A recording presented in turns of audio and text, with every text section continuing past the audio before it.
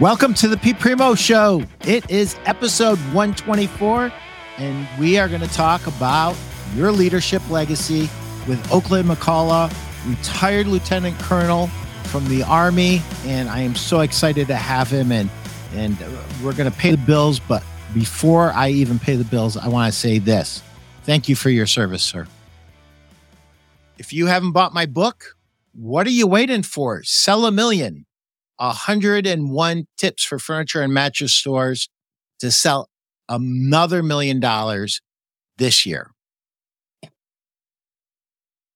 And I'd love to thank Steve Hauk and the entire Mattress Industry Network. I think we might have just gone over 2,000. If not, we're knocking on it. The Mattress Industry Network group is a great Facebook group. It's 100% free. And if you are in the industry and you want to learn how to build, market, sell, and succeed in the mattress industry, this is the group for you. It is a group run by retailers. And Steve, just a quick shout out. I don't know if you're mobile yet. I hope they've delivered you your new mobile home, because I would not want to be stuck away from home with 8 kids, which you have been. So our thoughts and our prayers are with you, my friend. And without a further ado, let's bring Oak on. And Oak, I loved your book so much. Your leadership legacy is just chock full of great nuggets. We're going to try to get the highlights of the book, but anybody that's watching, it's very rare for me to listen to a book on Audible, listen to it a second time, and then buy the hardback copy, because I'm that guy that literally wants to save $2 or $3 and I buy paperbacks. But this book was worthy of getting in a hardbound copy. So thank you for your service, Oak. And I'm so glad you're here. I was laughing at times when I read your book, and at times I was crying.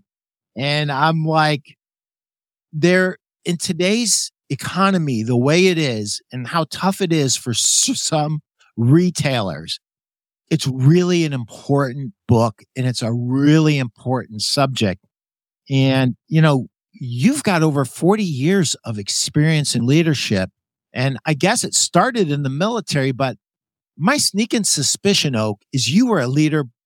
You were a leader before you ever were in the military. I was. I was always captain of my athletic team that played baseball, basketball, football in high school, and baseball in college. And I was student government president and class president. So I've been doing leadership stuff for a long time in a lot of different organizations, a lot of different levels. But, it's so important. I always tell people that leadership, 2 things determine the success of a company: the leadership and the communications inside that. And I think that no matter what profession, no matter what level, leadership is so important. And that's why I'm thrilled when I'm going out talking to different organizations. I'm talking to a wide variety of organizations. I've talked to universities. I've talked to healthcare risk management associations. A couple of weeks ago, I was in San Francisco talking to a fiduciary association conference, first responders, an HR conference, all kinds of people, because leadership is so important. So let me ask you this. In your mind, what are the mistakes that people make when it comes to just their thinking about leadership, what it is and what it's not? That's a great question. I think a lot of people, certainly young leaders, probably the number one mistake they make is they forget it's not only them. It's not about their decisions and their knowledge and their abilities and skills, and they try to micromanage people.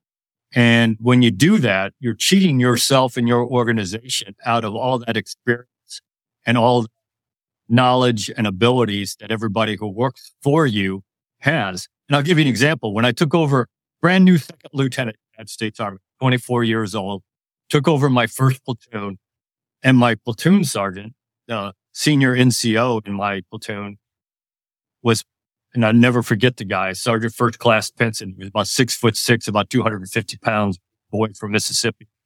And he called me over. The first day, he called me over and said, let's go have lunch. I got there about noontime and we went over, had MRE under the tree. And he said, you know, sir, you're in charge. You're the boss. We'll do things any way you want to do it. He said, but I've been in the Army 23 years. He'd been in the Army almost as long as I'd been alive. So why would I not listen? And he said, if you're screwing up, I'm going to tell you that. If you still want to do it, we'll do it your way. You're the boss. He said, but it's my job to tell you when you're about ready to mess up. You know, and I took that to heart. And I made a decision. I didn't put it out to anybody, but I made a decision without talking to him.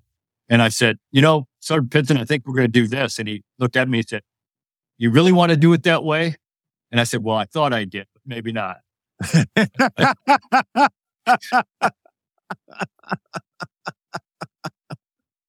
You know, so I think that's the number one mistake young leaders make is they don't use people on their team. Yeah. And I think that there's this misnomer or mistake that somehow leadership is bossing people around when you kind of take that to the nth degree. And it's really not. Really great leadership is all about focusing on helping the people you're leading and taking responsibility for them. And I loved in your book where you said, you know, you can outsource and you can delegate a lot of things, but there's one thing you can't. And the one thing that you can't as a leader is you can't delegate responsibility. That is yours and yours alone. Right. And I thought, man, there are so many mid-level managers that don't get that. There's so many senior leaders. Yeah, executive in leaders. every profession. Yeah, across the board, without a doubt. And it's a huge mistake. Where do you think that comes from? So I think part of it is people get so focused on their career and they think that if they make a mistake, that it's going to kill their career. Whereas somebody inside their organization makes a mistake, it's going to kill their career. You know, and I disagree with that. I had a boss one time who retired a 4-star general, so obviously way smarter than me. And he said to me one time, he said, you know, leadership is on a scale. And on this end of the scale, you got that authoritarian micromanaging, do things exactly as I tell you to do it, leader, that nobody wants to work for. And we've all worked for that person, hate it. And then on this end of the scale, you got Attila the Hun and chaos. He said, and Oak, you want to be as close to Attila the Hun and as far down that chaos scale as you can get. And he said, there's 2 reasons why. He said, number one, because that's where creativity happens. He said, that's when you're using other people's ability, other people's skills, other people's knowledge, and giving them the freedom to do things the way they would do it. He said, and the way you get there is very simple. He said, you train them to a standard. You know they can accomplish what you're asking them to do. And you know that they'll follow your culture of the organization. He said, number 2, you give them the resources they need, time, money, people, whatever it is. And then you give them authority to make decisions on their own. Obviously, you don't wash your hands of it. I mean, you're there to answer questions. You're there to give advice if they need it, whatever. But you let them do it the way they want to do it. And you'll be absolutely shocked. Will they do it the way you would have done it? Probably not. But who cares? As long as they do what you ask them to do and they give you the product that you asked them to give you, who cares how they got there? But I think so many leaders today, they're so afraid somebody's going to make a mistake and it's going to reflect on them that they just want to micromanage everything and direct everything. And that's just not the way it should be.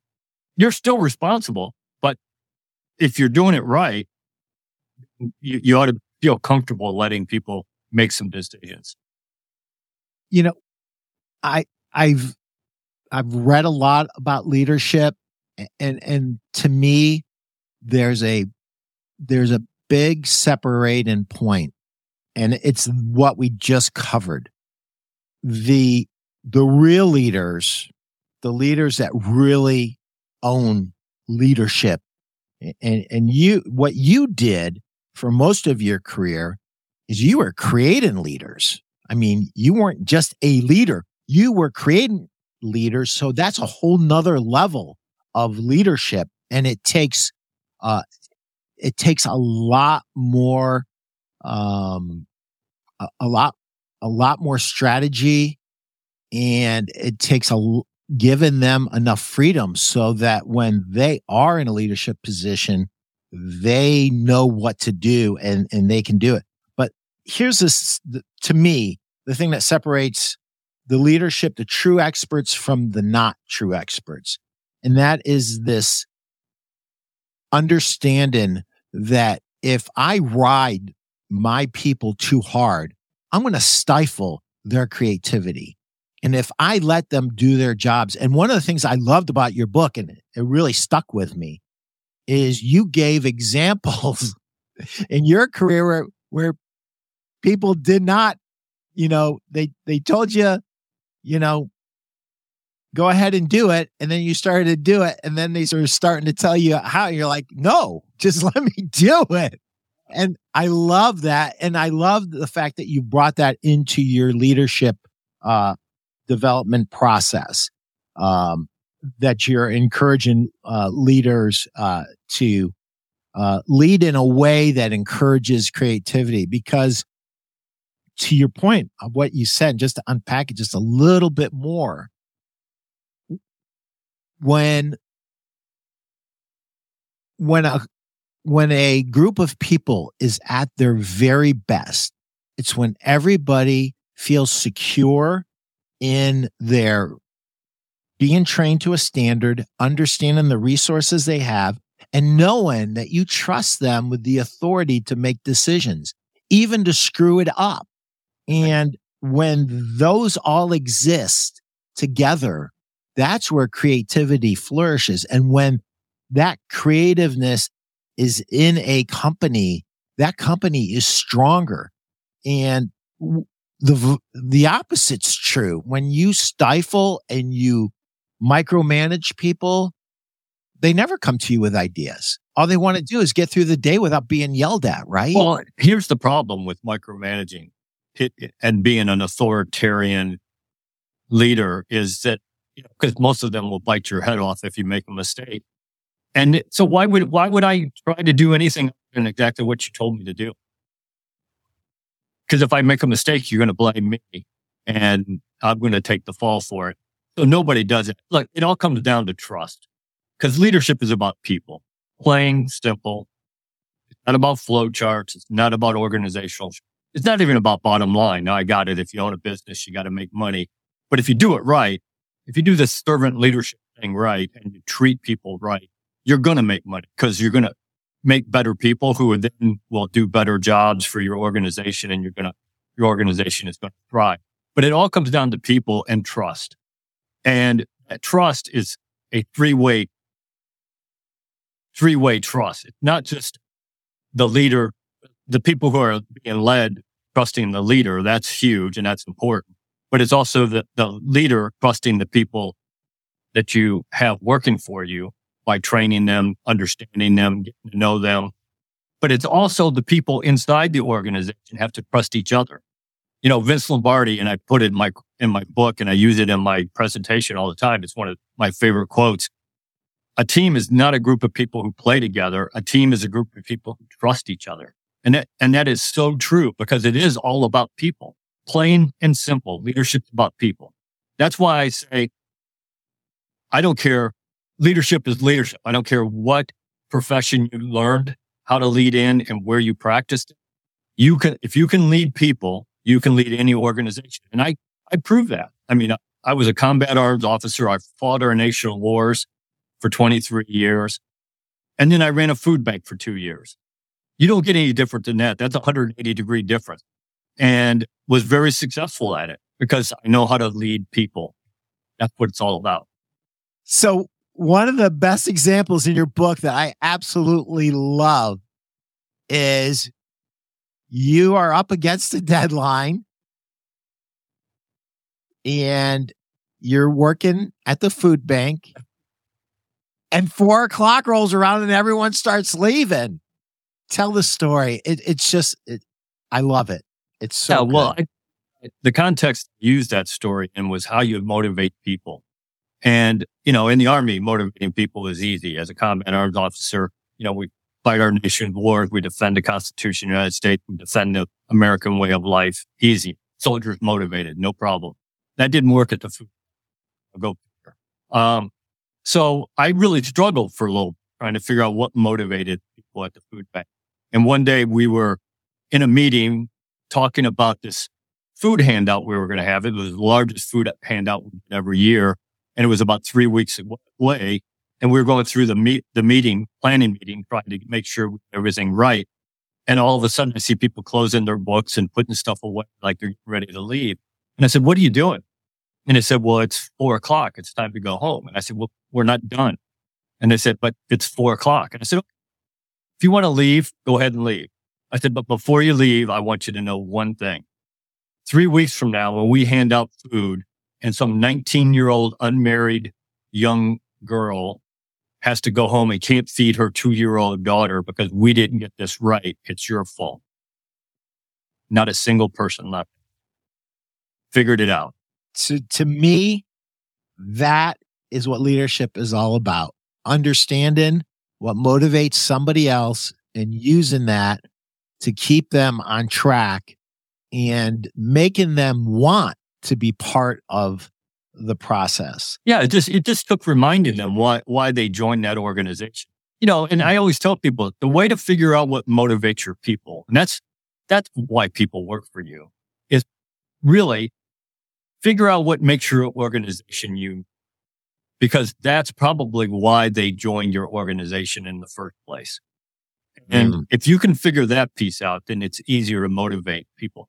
But sometimes you have to remind people what it is that motivates them and why they're in your organization and want to be a part of your organization.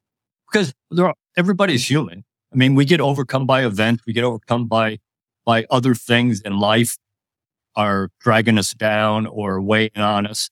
And so every once in a while, we just got to remind people what it is why we're here and what motivates us and what's the importance of what we're doing.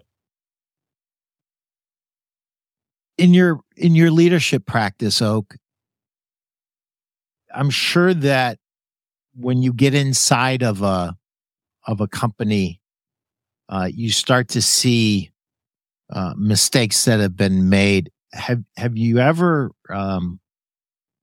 just thrown your hands up and walked away because you realize the biggest problem was the CEO and there's nothing I can do to fix this? So I have situations where the problem was the senior leadership, and I'm just brutally honest with them, and I tell them, "Look, you're the cause of a lot of the problems here, and it's not because you're trying to. I don't think it's the case." I said, "You just don't know what you're doing to your organization. They know how to run. They know the business that they're doing. They just don't understand the principles of leadership, servant leadership, certainly. And simple things like trust. Again, it all goes back to, I said, nobody trusts you." So the guy says, "So how do I build that trust?" And I said, first of all, you can't caring for people because they'll see right through that. You have to honestly decide that you want to care about the people who are working for you. And there's a couple ways to do that. I said, number one, if you want to start building trust in this organization, get out from behind your desk. Nobody wants to follow somebody who's sitting behind their desk. That's not following people. Following means you have to be out there and they have to want to follow you. So get out. I'm a huge believer in leading from walking around. So just get out and walk around, talk to people, get to know people. And a couple of ways to do that. And I always give people this advice, certainly young leaders, but anybody else that wants to listen. A great way to get to know the people who work for you is go out every day and find one person in your organization and find out one new thing about that person. Not about work, about their personal life, their spouses, their kids. How many kids do they have? What sports do their kids play? What hobbies does that person have? Find one new thing out every day about one person in your organization. And a great way to do that is this. Number one, get out from behind your desk, walk around. Number two, I had a boss who retired a 3-star general, and he said, Oak, never, ever, ever turn down your chance to go get your own cup of coffee. I don't care how high up in the organization you get.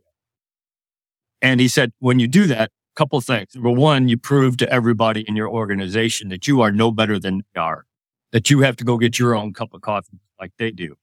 And number two, if you're lucky, you got 2 or 3 different ways to get to the coffee pot and back to your office. And along the way, you stop and talk to people and just find out how they're doing today. Jim Fuse is a former Marine, right? And so he's giving you a little bit of a shout out there. Yeah, well, I was lucky enough to be on his show as well. Tim and Tim show, or the Tim and Jim show. Hey, Steve, where are you? What are you doing? What state are you in? Are all 8 children alive? Are you alive? Steve has had an adventure, bar none. Yeah. His vehicle that he took this road trip on broke down with his wife and 8 children. The promised vehicle that he purchased wasn't delivered, as far as I know, unless it's happened recently. Get your own cup of coffee. You know, that's huge. Guy Danes says, evening, gents. Enjoy military leadership is a success factor. Guy and Kyle in South Africa. Yeah, you know, one of the things that surprised me, when I think of military leadership, I think of some movies that I've seen. And after getting through this book twice on Audible and once in hardback, I realize that leadership is leadership, and it's done with people, for people. And when your heart is in the right place and your number one concern is people, it comes through in everything that you say and do. So get your own cup of coffee. Any other gems like that? That's awesome. I think, that was huge. Yeah. One of the other things that happened to me, and, I've been lucky. I've had those authoritarian leaders in the army and out of the army. And like I said, nobody likes to work for those people. But I've been lucky. I've had some great servant leaders throughout my career who not only shown me what servant leadership is and what good leadership, but then decided for whatever reason to be a mentor of mine and allow me to get some great knowledge and advice from. And one of them, he retired. Same guy who told me about the cup of coffee. Give you a story. I mean, again, it's about people. So I was working in an S3 shop, operations shop, writing op orders and running the day-to-day operations of a cavalry unit. And I was a senior first lieutenant. And the major who was in charge of that shop was one of those authoritarian, if I'm in my office, you got to be in your office type of people. And of course, he was unmarried and he was in his office till 6, 7, 8 o'clock at night. Well, I was married, had 2 little kids at home. So, I mean, that was tough. So I got a new major in. First day, the new major's in. I'm sitting in my office at 5 o'clock, working on an operations order that isn't due for about 3 more weeks. And he walks up to the door of my office and he sticks his head in and he says, Oak, what are you doing? And I said, well, I'm working on an op order that's going to be due. And he says, is it due tomorrow morning? And I said, no, sir. He said, then go home. Morale in that organization went through the roof. And so when I became an operations officer like him a few years later, first day in the office, I called everybody About 30 people working for me. I called them all together and I said, look, this is really simple. There are going to be times when I need you here at 8:00 at night, but only if I tell you to be here. If I don't tell you I need to have you here, at 5:00, go home and spend time with your family or somebody else's family or whatever it is you do on off time. I don't care, but you don't need to be doing it here. And so that was a lesson I learned is, don't just have people sitting around nothing just to make you feel good or to make you feel more powerful. Let them go. You need them somewhere and make them be there. But otherwise, they have a life just like everybody else. Steve, thank you for your service too, brother. Appreciate everything you've done and continue to do. The best leaders in the military and in life lead from the front. Absolutely. Yes, they do. Absolutely. They do. The other thing I always tell people, along with leading from the front, is that people want to be led by better men and women than they are. And I believe that. So, you always got to set the example. You always got to have integrity, character, all those kinds of things as well. And that goes from leading from the front. How can you lead from the front if you're not setting the example? Yep. 100%. I remember when I got my first management job and I broke down in Childress, Texas. Why couldn't you have broken down in Cleveland, Ohio? I could have had some company this weekend, brother. I'm sorry. And I'm sorry I'm laughing. I'm not laughing at you. I'm laughing instead of crying, brother. So I get this job in management kind of quickly and I wasn't ready for it. And I said, Dad, what do I do?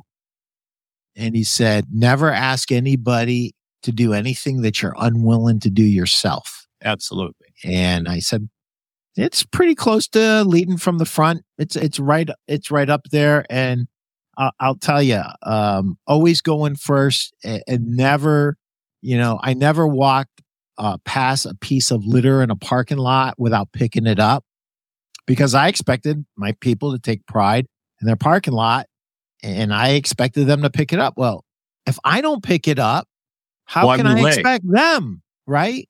Absolutely. And Oak, I'm going to tell you a funny story. I'm looking for a sales rep. Now, up to this, it's just been me and my wife, Jenny, but it's getting too big. I can't manage it. And there's this one rep who's he's the only guy that I consistently run into. And so, it's 8:00 at night and the store that I'm visiting, me and my wife were both visiting. He closed and we were just, kibitzing. And I said, Tony, I need a rep. Tell me what you know, dude. You've been at this for a long time.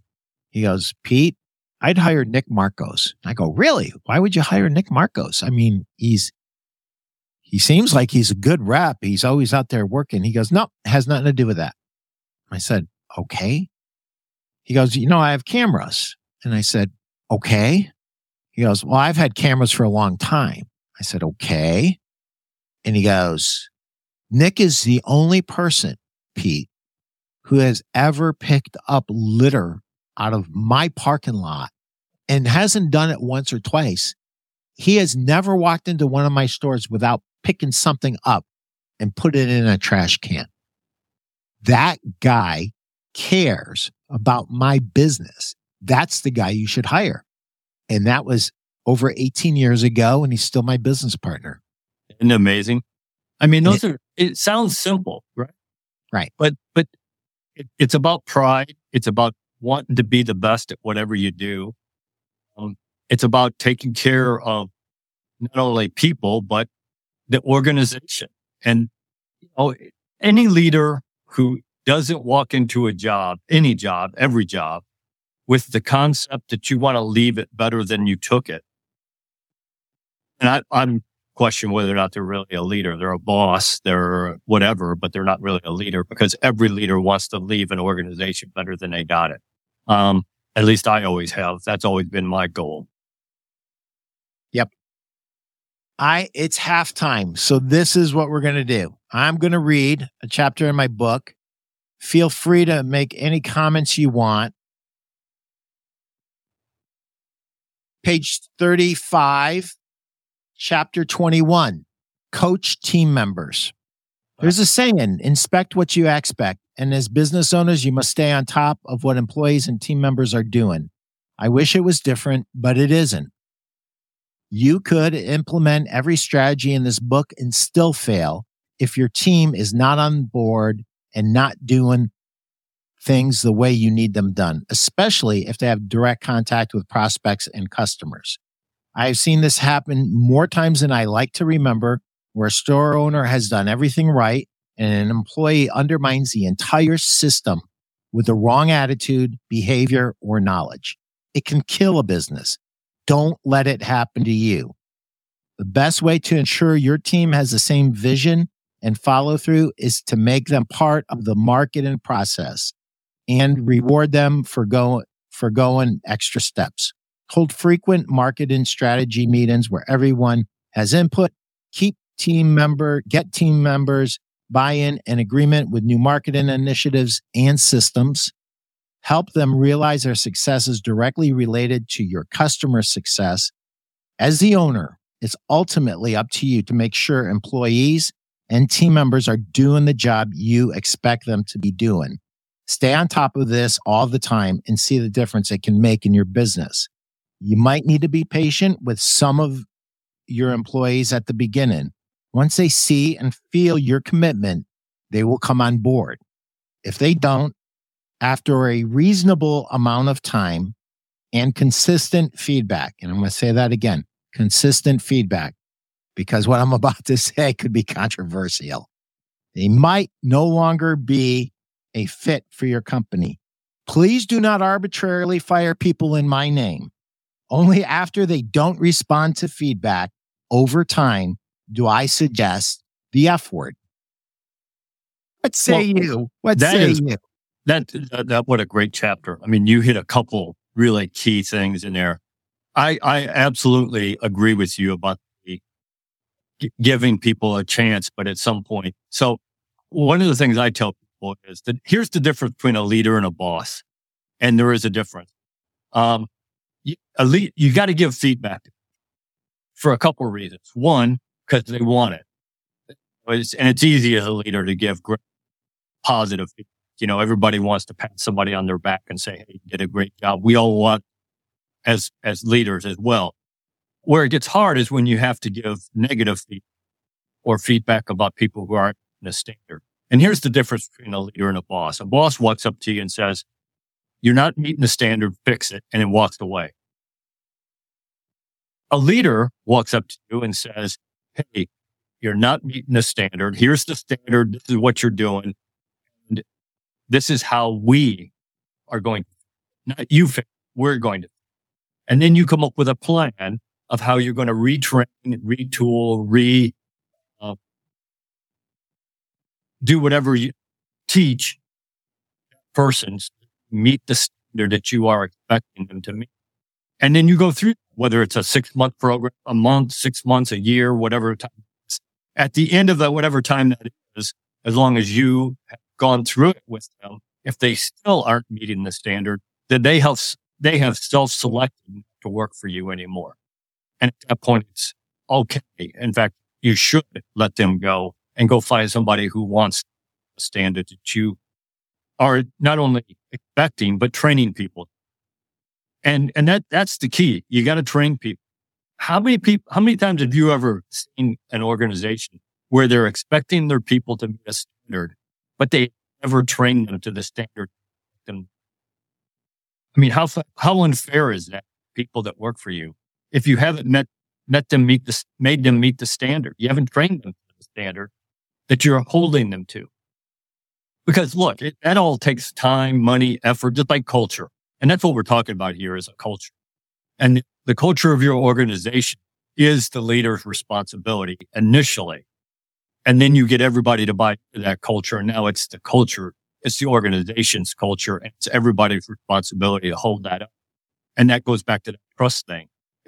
Not only from me to the leader and the leader to me, but to me and the other people that work in that organization. I trust that you're going to meet the standard, that you're going to live up to the culture we have established. And, I was talking to a young man here locally who was doubling the size of his company. He was going from 21 people to 43 people. And I asked him, I said, so how are you going to get everybody that you're hiring on? I said, because you got a great culture in your organization. How are you going to get people, all these double the size? How are you going to get them, get them into your culture and understand the culture? I said, because it takes time, training, money, effort. And he says, no, you're wrong. He said, all I got to do is hire the right people. And I said, good luck with that, young man. Tell me how that worked out for you. Because that's not the right answer. He's going to get a culture. It's going to be the one he wants, but he's going to get one. If you want a certain culture, you have to train it. You have to teach it. You have to set an example about it. It takes time and effort to build that culture, but it's so important. That is, well, first of all, I agree. Second of all, I think it's wise to hire the right people to the degree that you can. Absolutely. But you still have to train them. The Rory Vaden quote that you have in the book, success is never owned, it is rented, and the rent is due every day. And if you don't think that you're going to go from 21 to 43 and you're not going to make some mistakes in hiring, you're wrong. You're going to make some mistakes in hiring. And what you basically do is you hold them to the standards. When they don't meet the standards or not coachable, they're either going to understand that they don't fit and they're going to leave on their own, or they're going to end up making you have to do what you don't want to do. I mean, everybody wants everyone to make it, but the reality is if they don't fit, you're hurting all the other people. And that's another quote that's in your book. It's a Perry Belcher quote, right? A great quote. It's a great quote. I mean, but the best way to turn other people off, great people in your company, is by tolerating substandard performance. That's not the quote. It's much more elegant than that. It's more that's the premise of it. Yeah. And, the minute I saw that quote from Perry Belcher, here it is. Nothing will kill a great employee faster than watching you tolerate a bad one. And, you asked him a really very complex question. How I mean, that's not like a one sentence. You can't answer that question in one sentence. When you're doubling your company, boy, you are going to be in a dogfight. You're going to, my sneaking suspicion, and coach me up on this because I really want to understand it. If I would have my key people, I guess they'd have to be at least 5 to 6 strong that were like lockstep with me, ultimate performers. And those people would have to help me instill the culture that we have with 21 to 43. I mean, it's gonna get thinned down if it's not fought for. And that's absolutely right. And I think, again, it goes back. You got to train it, teach it, you got to develop it. It doesn't just happen. And it doesn't just happen because everybody else is living by a certain culture. So I think, it goes back to, I'm a huge believer in professional development, and not only for the leader, individual professional development, but professional development for your team, your organization. And that's part of it, bringing everybody online in the culture you want, the standards you expect, the way you expect them to behave themselves inside the organization and represent the organization outside the organization while they're on duty, and depending on your profession, maybe even off of duty. But I think that if you don't have a professional development program, and a lot of people, let's face it, when money gets tight in times like this, when money starts to get tight, what's one of the first things people cut? Businesses cut is their professional development program, because you can't show how much money brings in. Well, I'm going to argue you can't probably quantify how much money brings a professional development program, but I promise you it does. It pays for itself. And if you're having problems in your organization, the last thing you want to cut is professional development, because it's your young leaders are the one that's going to bring you out of that problem. So I think a couple of things with professional development. It's vital to developing the culture and the standards and the training that you want in your organization. And number two is, if you don't have that professional development program that shows people in your organization that there is a path for them to move up in the organization to become a leader, if that's what they want to do, if you aren't showing them a way to do that in your organization, they're going somewhere that does. It goes back to the Richard Branson quote. I don't know if I put that one in the book or not. I use it in my presentation all the time. You got to train people well enough that they can leave. You got to treat them well enough that they don't want to. It's in there. It's in there, brother. And if you don't have a method to move up, they're going to go find somebody that does. Because in the end, again, it's all about the people. Let's just look at this example. I use this all the time. You look at all the great sports teams out there, the ones who make it to the playoffs every year, to champions, the ones who are consistently good, they are the ones who build from their farm team, from their drafts. They're not the ones who go out and millions and millions and millions of dollars on a free agent for 1 year. Every once in a while that works out and it gets them to the next level. But the people who are the teams who are consistently good develop from the farm team. Now, I got it. Organizations, every once in a while, you're going to have to go look for somebody outside the organization. And that's good every once in a while because you get new blood. But the majority of your leaders moving up through the ranks should come from inside your organization. That's motivating to the people who work for you.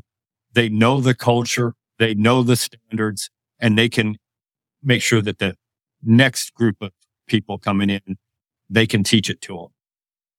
I love the Phil Jackson quote. Good teams become great ones when the team members trust each other enough to surrender the me for the we. That is so powerful. And I mean, you could talk about the Bulls and his team. I mean, he certainly had the talent, but lots of people have had talent, never won a championship. Not only he won one, but he wins six. So obviously he knows a little bit about leadership. Yeah, there is no doubt. So there was a question I had, and I'm not sure that it was addressed in the book, but I know that you had to address this in your 23 years in the military. You told a story about your dad and how he was your baseball coach. My dad was my football coach briefly. He aggravated me so much trying to get me to hit a sled so hard that I hit the sled like slightly before he blew the whistle and I knocked him right off of it. And the rest of the coaches decided we should be kept apart. But it's obvious to me you had a great dad who really coached you and did a great job. Just like my dad. I mean, I didn't agree with some of his methods, but absolutely. I'm so blessed that I had a father who was hard on me. And, here's my question. And obviously you were a standout athlete. And as I'm reading this, I'm just going, this dude is a stud. This dude is a stud. And I'm like, I wonder if he played sports. And then a couple of pages later, you go into the whole baseball thing. And I'm like, I knew it. But here's my question. When you have the raw materials to work with, you've got a young recruit, Oak, and here he comes from a good background and a good family. It must be a lot easier to work with him than somebody that came from a broken home, may not have been taught a lot of things that they should have been taught. that's a $64,000 question. Tony Amato, the same guy that gave me the advice to hire Nick and make him my business partner over 18 years ago. He said this to me, Pete, I can teach anybody how to sell a mattress. He goes, this is what I need. I need somebody who was raised with morals and basic courtesy. If they were raised with morals and basic courtesy, I can teach them to sell a mattress if they want to sell a mattress, and they can be not just good, they could be great. And I thought, okay, that's interesting. But, sometimes as a leader, you have less than the ideal person with the ideal background. And sometimes those people who sometimes we might look at as a piece of coal are diamonds in the rough. And how do we polish that person and care for that person and bring out the best in them? I'll give you a perfect example. I took over my Army ROTC program, and a young man walk in freshman year. First, I looked at him. I said, yeah, that young man's never going to make it. But his attitude, he kept coming back, he kept wanting to learn more, kept wanting to do more. And so I treated him exactly like somebody I thought was a superstar that I had recruited to come into the program. And I gave him the same training, gave him the same advice, gave him the same amount of time. And second semester sophomore year, I kind of saw the light bulb go off in this young man's head. And it was like, he finally understood, finally started to figure out what it was I was asking him to do and the person I was asking to be. And that young man ended up being the battalion commander for the ROTC program his senior year. And he just made the lieutenant's colonel's list in the United States Army. You just don't think that makes me feel old? I was a lieutenant colonel when I recruited him, and now he's on the lieutenant colonel's list. But so that just proves your point. You have to treat everybody the same, and you have to give them the same opportunities. Some of them are going to thrive and move up much quicker than others. Some of them, it may take them a little while. Some of them may not ever move up. That's one of the problems in our society. And we are up or out mentality society that you always got to be moved up. Well, maybe that's not what you want. Maybe you're happy just selling mattresses and you don't want to be in a leadership position or a management position. You just want to come to work every day and sell mattresses and go home and do whatever it is you do at home. If that's really what you want, that should be okay, as long as you're doing a job. What I'm talking about is you can give that opportunity to those people who want to move up and want to become managers or leaders. But you got to treat everybody the same, and you got to train them the same, and then they can decide if they want to move up or if they want to stick with what they're doing, as long as you're standards. That is so important. And it goes back to that feedback loop. I am sure that young man did not do everything perfectly the way it was supposed to be done the first try, but he kept at it. And as long as he was still trying, you were trying with him, and you were, I'm sure, coaching him along the way and giving him the feedback that he needed to grow. One of the things that separates high achievers from those who don't achieve is our coachability. And the interesting thing that I found is, some young men in your situation with your dad's coaching could have said, this is too much, he's too demanding, blah, blah, blah, blah, blah. But you were like a student and you were always trying to get better. And obviously you did, and you performed at extremely high levels. And I think this is true in sales. I think it's true in business. I think it's true in all areas of life. Absolutely. People who really desire to get better, number one, listen to other people. They are coachable. And the other thing that I love that you put in your book was this whole idea of self-improvement, of being hungry for additional knowledge and reaching out to books and to really anything. It could be a podcast. It could be a book. It doesn't matter. It could be a seminar.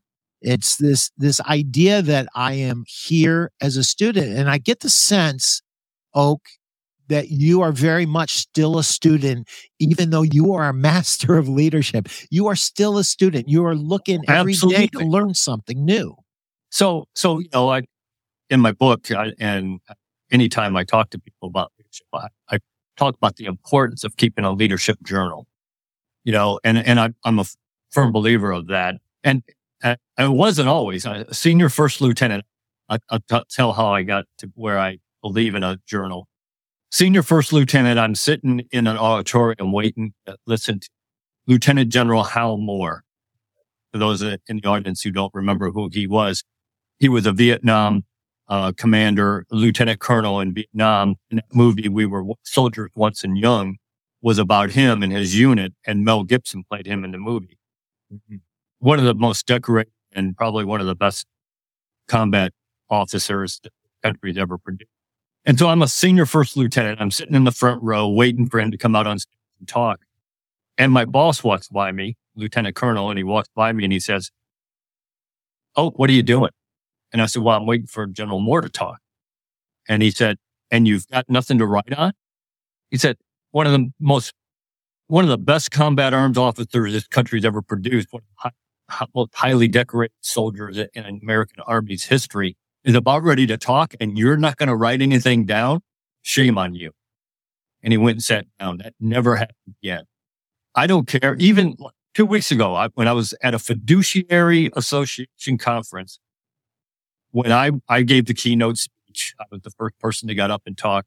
After that, I spent time in breakout sessions and other presentations. I always had a notebook, and I'm writing down things that they're talking about that I can learn from them. Because the day you don't think you can learn something else, go do something else. Because you're no good at that organization anymore. We all can learn. I don't care how long you've been doing what you're doing. You can always learn something. That's a great story about the leadership journal. I always have something to write on and something to write with. And I'll never forget when I broke into the business and I didn't have a pen. And my father-in-law said, "Remember this as long as you live, son. Every good painter carries his brush. And if you're a salesperson and you don't carry a pen, you're out of business." Amen. So I got the same, maybe dressed up a little bit, but it never happened again. It never happened again. And you're talking about wanting to improve. I think that's huge for people. Successful people want to be the best at whatever they do. It always amazes me when usually it's a young person, will walk up to me, because I'm a firm believer you ought to want to be the best at whatever it is you do. And I get people who walk up to me and they say, "Well, Colonel McCulloch, I don't judge myself against other people. I only judge myself against myself." And I said, "That's great. You should judge yourself against yourself every day. Every day when you wake up, you should want to be a little bit better than you were yesterday at whatever it is that you absolutely. But if you don't think that you're being judged against other people who are doing the same thing you're doing, you are pretty naive, because you are. And you should be. That's how we pick promotion. That's how we pick pay raises. That's how we decide who's going to be the next president of whatever organization or whatever. It's how you stack up against other people who are doing this thing you do. And my father, again, drilled this into the little head. And he had, as I was growing up, this thing called the 75% rule. And he said, "Son, if you can't do something better than 75% of the people doing it, then you need to do one of two things. You either need to figure out how to get better at it, or you need to go do something else because obviously it doesn't matter to you. I want to win at everything I do. I don't care if I'm playing old maid with my 9-year-old granddaughter. I want to win. And if you don't want to win, I don't want you on my team. I'm laughing because I'm the same way, despite my best efforts. Successful people are. We want to win. We want to be successful. Not only do we want to be successful, we want the people who are associated with us to be successful and our organization to be successful. That's how successful people. Yeah, 100%. Well, before we say goodbye, I want to say once again, thank you for your service. I come from a long line of military people. My brother retired from the Marine Corps as a lieutenant colonel, and I have some understanding of the sacrifices you and your family have made for many, many years. And so thank you. Well, I appreciate that, Pete. I always tell people, look, it was an honor and a privilege to serve this nation and this. So, but thank you. No, my pleasure. And Oak, somebody is going to watch this and they're going to say, I like that dude. And some people are going to watch it and say they don't like that. I saw you on Larry Levin's show on a Saturday morning, and I said, I like that dude. And then you answered another question, and you went off and you told a story, and I'm like, no, I don't like that dude. I love that dude. That's like my kind of dude right there. And then we hooked up, and this is the first time we could get you on the schedule. So how does somebody get a hold of you? So you can go to my website. Okay. www.ltc Oak McCulloch. And I think in the room there are the notes. And on there it has my email, it has my cell phone number. If you want to talk to me, if you want to schedule a show or do a speaking engagement, just give me a call, shoot email, and we'll hop on a conversation and talk about whatever it is you want to talk about. Oak, I could have done this for 3 hours. I swear to God, we could break Joe Rogan's record and never cover the same thing twice. It was this has been fun. It really has. And I always tell people, I was telling, I think this is the 113th show I've been on, and you always know when it's a good show because when it's ready to wrap up, you're like, an hour went by already. I know. It's like I want to keep going, but I can't. My poor producer, Chris, I'm going to give him a heart attack if I don't hurry up and wrap it up. So thanks again, Oak. Anybody that wants to get a hold of Oak, just watch this. His website's on there. Go to the website. And guys, buy his book, Your Leadership Legacy. You want to be a better leader? You want to be a better manager of your business? Grab it. No, my absolute pleasure. Have a great day, and thank you for being on the show. Pleasure. Absolutely.